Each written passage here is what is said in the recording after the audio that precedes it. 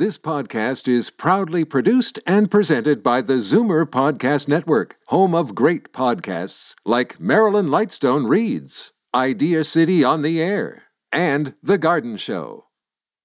You're listening to an exclusive podcast of Fight Back on Zoomer Radio, heard weekdays from noon to 1.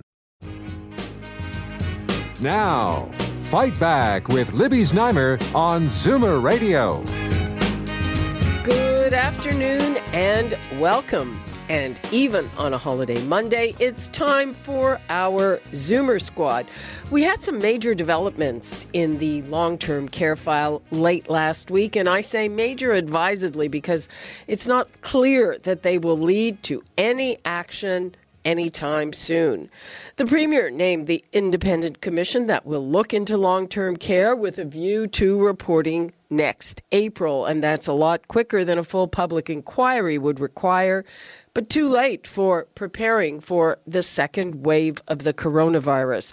Also, we heard another long-awaited report on long-term care staffing, and this one was actually a response to another inquiry, the Gillese inquiry into the Wetlaufer murders, and it recommended mandating 4 hours of care per day per resident. Now, Doug Ford keeps saying his government is taking action amid all of these reports, but I did not hear a solid commitment on this. And finally, there's criticism of the government's newly released contact tracing app, saying that it will not serve an older demographic because of accessibility issues. I'm not sure I buy that. So let's start there. First, let me give you the numbers so you can weigh in as well. 416-360-0740, toll free 1-866-740-4740. And now I'd like to welcome David Kravitz, Vice President of Zoomer Media, Peter Muggeridge, Senior Editor of Zoomer Magazine, and for the last time before her maternity leave, Marissa Lennox, Chief Policy Officer at CARP. Hi, everyone. Hi, Libby. Okay, Marissa, let's start with you, and let's take on this contact tracing app. Have you signed up for it?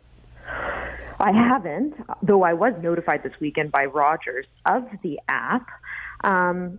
One person that I tend to look to for information when it comes to contact tracing and just generally speaking privacy is Ann Cavoukian, and I saw her interviewed on this, and she really likes the app, and she does believe that the app itself is protected, that no personal information is collected or retained, that no geolocation data is collected, that apparently all the data is erased after 14 days. What's key about this app is that it'll only work if a majority of people adopt it, if a majority of people download it and they begin to use it. And, experts have put that number at 60%. And I guess some people have concerns around the use of technology dropping off as seniors age. And I know David can probably speak much better to this because we do know with our own members when we've surveyed them, they are adopting technology en masse. But there have been some reports that as people get a little bit older, maybe in their 70s and 80s, that does start to drop off. And so I think that that's the concern.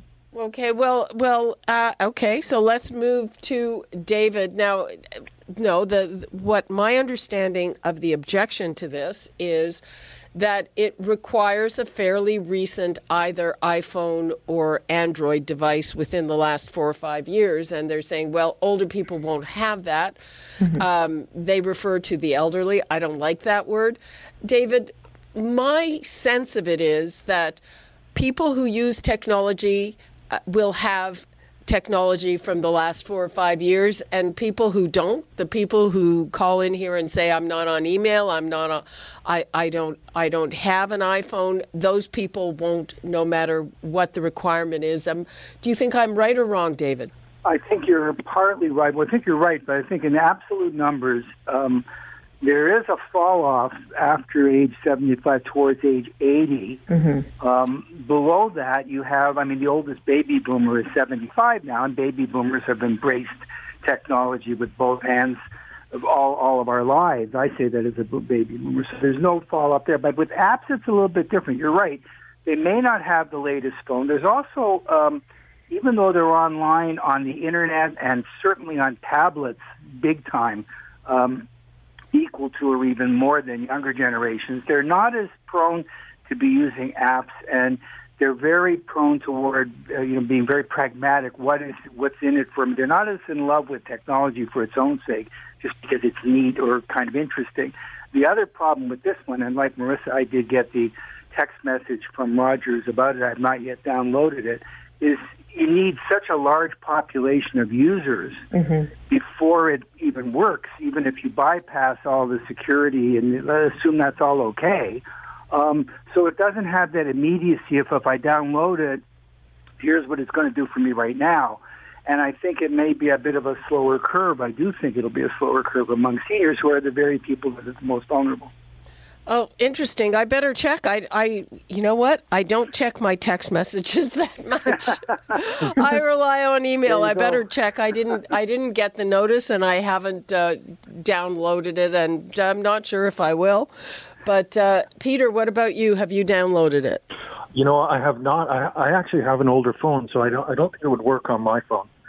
But I did a story on this on Friday on everythingzoomer.com. And what I did was I tracked down a poll questioning Canadians on their willingness to download this, and only 29% of Canadians said they were likely or very likely to download. So I don't think we're going to get anywhere near the uptake we need to make this technology useful. Okay, well, I'm with you there. I don't think that we will get anywhere we need. That seems like a big threshold, 60%. Yeah. Does anyone download 60% of any app? Maybe Google Maps or something like that. But getting 60% penetration into any app, it seems like a huge leap. Okay. Let me just open up the phones. People, let us know. Have you downloaded the app? Are you intending to download the app? 416-360-0740, toll-free 1-866-740-4740. I also think that a lot of older people are not embracing stage 3 as much perhaps as younger people and are still staying closer to home. I haven't really personally changed my habits because of stage 3, though I have to say because we are working, I'm sort of moving around. Peter, have you changed?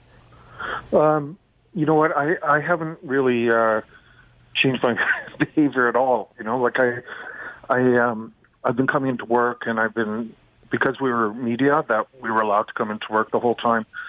So I've been doing shopping. Nothing's really changed for me. So I haven't noticed anything.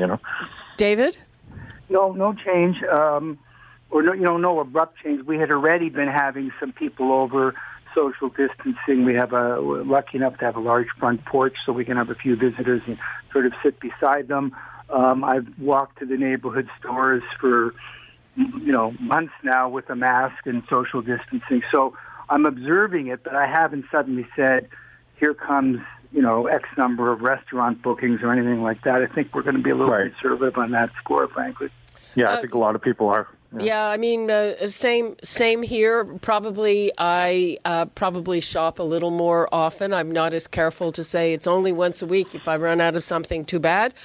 And shopping in the neighborhood, and we do have people over, socially distanced, a bubble, but and we've been on a patio a couple of times, but no plans to sit inside in a restaurant. That's for sure. Oh, for sure. Okay. We have a caller about the COVID app. Hi, Cheryl in Thornhill. How are you? I'm fine, thank you. Yourself? Fine. Go ahead. You're on the air. So what's the story? You downloaded it, right? I did download it, and I'm 72. But I just thought it was kind of funny or interesting when I was listening to all of you on there and saying, you don't know if you download it, or you're not, or you don't think it's going to work. Well, if you don't start downloading it, we're not going to get the percentage that they want. And a lot of people listen to you on the radio, particularly seniors. And if you guys aren't going to do it, I don't think many of them are going to do it. Cheryl, you make a good point. We're letting down our side, and we should. You know what? Our bad. I say on behalf of the squad, our bad. You're right. We should download it and set an example. At least try it, and then you can say to people, well, it's pretty easy. Well, and in fairness, it's not that I haven't intended to download the app. I was notified of it, I think, 1 or 2 days ago, so I just haven't really gotten around to it. But I do intend to. Okay. But the way, when I was listening to you, it sounded like you were all kind of, I don't think I'll download it. No, on the contrary. In fact, I was quite pleased to see that this app is I haven't done it yet. Doesn't mean I'm not going to. Okay, you know what, Cheryl? It's like sometimes we have to be called out, and thank you for doing that. Well, I know you were talking about the percentage, and I thought, well, this isn't a good start. Yeah, you know what? Fair enough. You are so right. Fair enough, and good for you for downloading it and for calling us out. And I will do it. Okay. Okay, and that was it. That was all. Okay. Bye. Okay. Bye. Bye. Okay. She's right. She's right. She's right. Yeah. We're all guilty. Okay. Guilty as charged. Let's move along. So.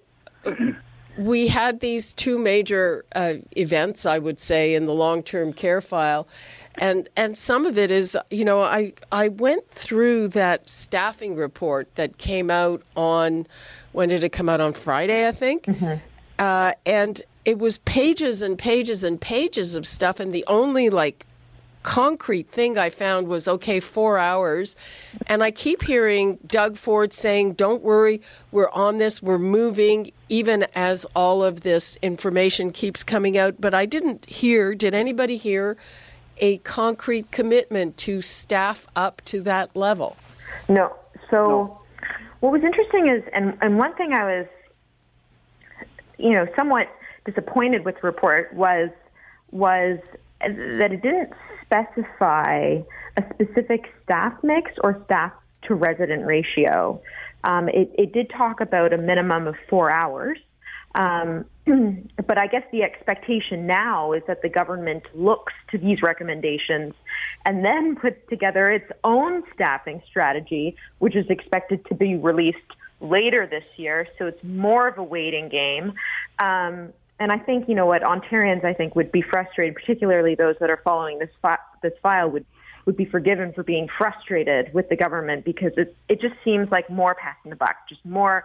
Now we need another staffing strategy. Now we need another report, this, that, and the other. So having said that, there was a lot that made sense in this report, particularly around what staff ought to look like in these homes. So, for example, it talked about in homes where there are higher levels of cognitive impairment, residents may need more PSWs. That makes a whole lot of sense. Whereas in homes with higher medical needs, for example, maybe they need to staff up with more RNs.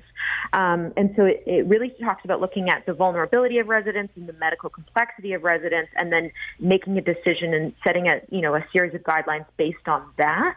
But then at the end of the day, ultimately, it is about the government coming together and putting together its own strategy based on these recommendations. David? Well, I think you're trapped here between two worlds. I think if you're talking about, quote, fixing it for the long term or even the medium term, you do need a strategy. You do need them to take some time. Where are these workers going to come from? Who's going to hire them? Who's going to train them? How long is it going to take to recruit them? How many do you need anyway? So on the other hand, you're talking about we're still in the middle of the pandemic and we don't have enough people. Mm-hmm. Then that says emergency measures to me. Never mind the reports and the commissions and the strategy. When he had a crisis before with a small number of nursing homes, called in the Army because those are bodies. They needed bodies, and they produced bodies to go in there and do stuff. So which is it? And if it's the emergency situation, I think that it's an absurd delay by the time you get your commission and your report and your inquiry. If you're talking about a longer-term fix, it may be reasonable, but it's kind of, we're trapped in between these two imperatives, and I'm not quite sure which one is being addressed. Well, I'm not sure either of them are being addressed right now. So. Being nice here. If the danger of a second wave is in the fall, they've got to be hiring now, and exactly. There's no indication to me that they are. Peter. No, I agree, Libby, and a lot of these a lot of these recommendations, like improving the culture of the long-term care workplace, achieving a level of excellence among workers, retraining, they're all very long-term goals that need years and years of, placement in the system before it happens. And if we're going to have a second wave, then we sort of need a mass hiring and training and, outfitting with personal and protective gear quickly and not over the years. So I'm not sure what this staffing report is in aid of, other than it was in progress before the pandemic and they're just finishing it now. Okay, let's take a call from Eunice in Scarborough. Hi, Eunice. Hi, how are you? Fine, how are you? Good, thank you. Go ahead. I have a comment and a question. I did I'm 80 years old. I did download the COVID Alert app. Okay. But I'm hearing about the COVID contact tracing app, and I'm not sure. Is it all the same thing, or should I be downloading another app? No, this is it's not a contract tracing app. It's an exposure notification app.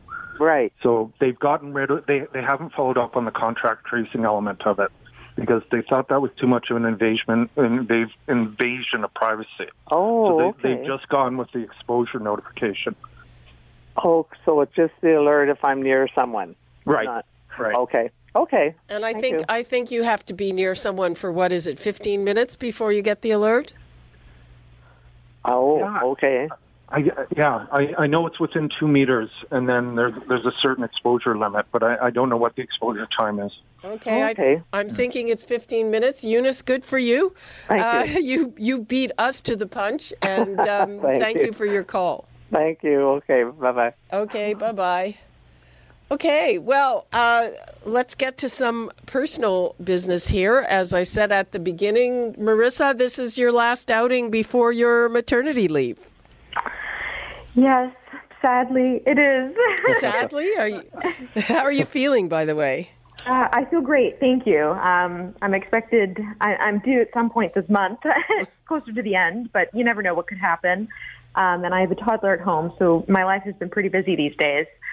So, I am looking forward to having a few weeks with her before the new baby comes along.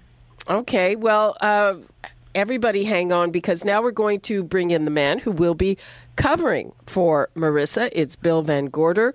Bill has a long history with CARP as the former chair of the Nova Scotia chapter and a member of the National Board of Directors. And in his other life, he's a consultant on the growth and success of charitable organizations. Hi, Bill. Good afternoon. How are you? I am very well. So tell us, are you looking forward to your new role? Well, I certainly am. At CARP nationally, we've got a small but really skilled staff and huge enthusiasm around our hundreds of volunteers across the country. So I can't think of a better situation that I could be coming into to look after things while Marissa is away. Marissa, what do you have anything to say to Bill as you kind of do the handover? Oh, CARP is in very good hands with Bill. I mean, he's a very impressive man and has a very long history working in the not-for-profit sector and with other charitable organizations too. And he was the first person that came to mind when we thought, well, who could fill this position in my absence, and I was so delighted to hear that he was interested. Mm-hmm. So thank you, Bill. Yes. Well, you're welcome, and I'm looking forward to this too, and especially spending more time with my Ontario friends. I worked and lived in Ontario for over 25 years, worked in Ottawa and Hamilton, Kitchener-Waterloo, and Toronto.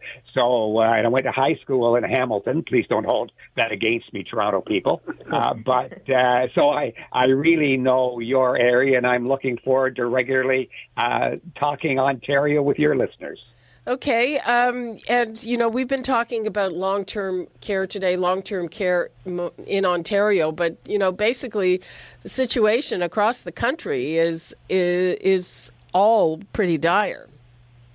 Well, it certainly is, and as many as 15 or 7 years ago, CARP started calling for many changes at long-term care. They were ignored, and now we're paying the price right across the country, and we just can't let that continue to happen. And frankly, what we need is action, not studies. How would you are you worried about the situation in Nova Scotia and the Maritimes as a whole? Very much so, because although we have the numbers have been a little bit less across the entire Atlantic area, the long-term care facilities have been hard hit. Unfortunately, for instance, in Nova Scotia, the government is concentrating on just one facility and making it the scapegoat for what is a problem across all long-term care. And it was only, the poor luck of drawing the short straw that made this one facility take the brunt of the problem. And we can't allow that to happen. Long-term care has to be improved and has to have huge changes. We need more home care and less hospitalization kind of housing for our older adults. Well, that's the refrain across the country, and frankly, not just in Canada. It's a problem elsewhere, though our problem is worse, and we had the worst record of all the Western countries in terms of the proportion of deaths in long-term care. 80%, that is nothing short of a national shame. It is really, really just a shame. And Bill, by the way, we were talking about the contact. It's not a contact app. It's a exposure tracing notification. App. Yeah. Have you downloaded the app, Bill? I have not had the notification on my Rogers phone yet, so I'm wondering if it's taking a little longer to get out to this part of the country. But certainly I know about it and do plan to download it, although we are very concerned in the more rural parts of the country and in the lower economic areas. Those people living in those conditions in those areas are going to have difficulty using this app. So it certainly won't be universal, but for those of us who can, it can't hurt. It can't hurt. We are starting to run out of time. Marissa, what do you want to leave us with for at least a few months, I guess, or or a year? I'm not sure.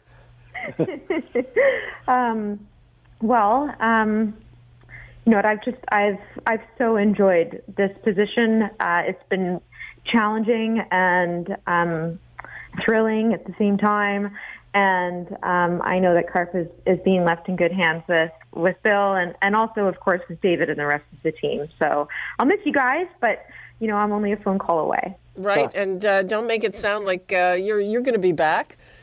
That's right. I'm not in hiding. I'm just on mat leave. Okay. I'm actually starting maybe the greatest challenge of all today. I'm hoping to potty train my 2-year-old. So that'll keep me busy for a bit. Good luck with that. Peter, what are you watching for in the week ahead? Well, I'd just like to welcome Bill on board. I've known Bill for years, and he's got a great enthusiasm, and it'll be... I know he'll bring a sort of a outside Ontario look to the organization, which will be welcome too. And so I'm greatly looking forward to working with Bill, and hope the next year can be filled with great achievements. David? I want to wish Marissa all the best, of course. It's been delightful having her on the show, being on the show with her, and I expect to be in frequent phone contact in spite of mat leave. I've known Bill for years, as Peter has, and worked with him closely on the CARP board and on other projects, so it's going to be a real pleasure being on the show with him. And I think what I'm looking for in the next, not only in the next week, but in the coming weeks, is to really stay with this long-term care thing, not just in terms of the news headlines, but what is happening behind the scenes. Are they really doing anything, or is it just optics? And trying to dig into what's really going on and seeing whether some meaningful changes can occur, because it's all too easy to say, well, the headlines are fading, so there's another royal commissioner or something. We're not going to let that happen. Okay, well, I've also known Bill for years, but not that well. And I'm looking forward to working more closely with you and talking to you on a regular basis on this panel. And Marissa, wow, all the best. And of course, we want to see that new baby as soon as she arrives and to stay in touch when that's possible, and all the best. And don't know what else to say. Thanks, squad. Okay, I think that's probably a good note to wrap things up on. Thank you so much, Bill Van Gorder, David Kravitz, Peter Muggeridge, and Marissa Lennox. Thank you very much. Libby. Thanks, Libby. Thanks, Libby. You're listening to an exclusive podcast of Fight Back on Zoomer Radio. Heard weekdays from noon to 1. You're listening to an exclusive podcast of Fight Back on Zoomer Radio. Heard weekdays from noon to 1. You're listening to an exclusive podcast of Fight Back on Zoomer Radio. Heard weekdays from noon to 1. This podcast is proudly produced and presented by the Zoomer Podcast Network, home of great podcasts like Marilyn Lightstone Reads, Idea City on the Air, and The Garden Show.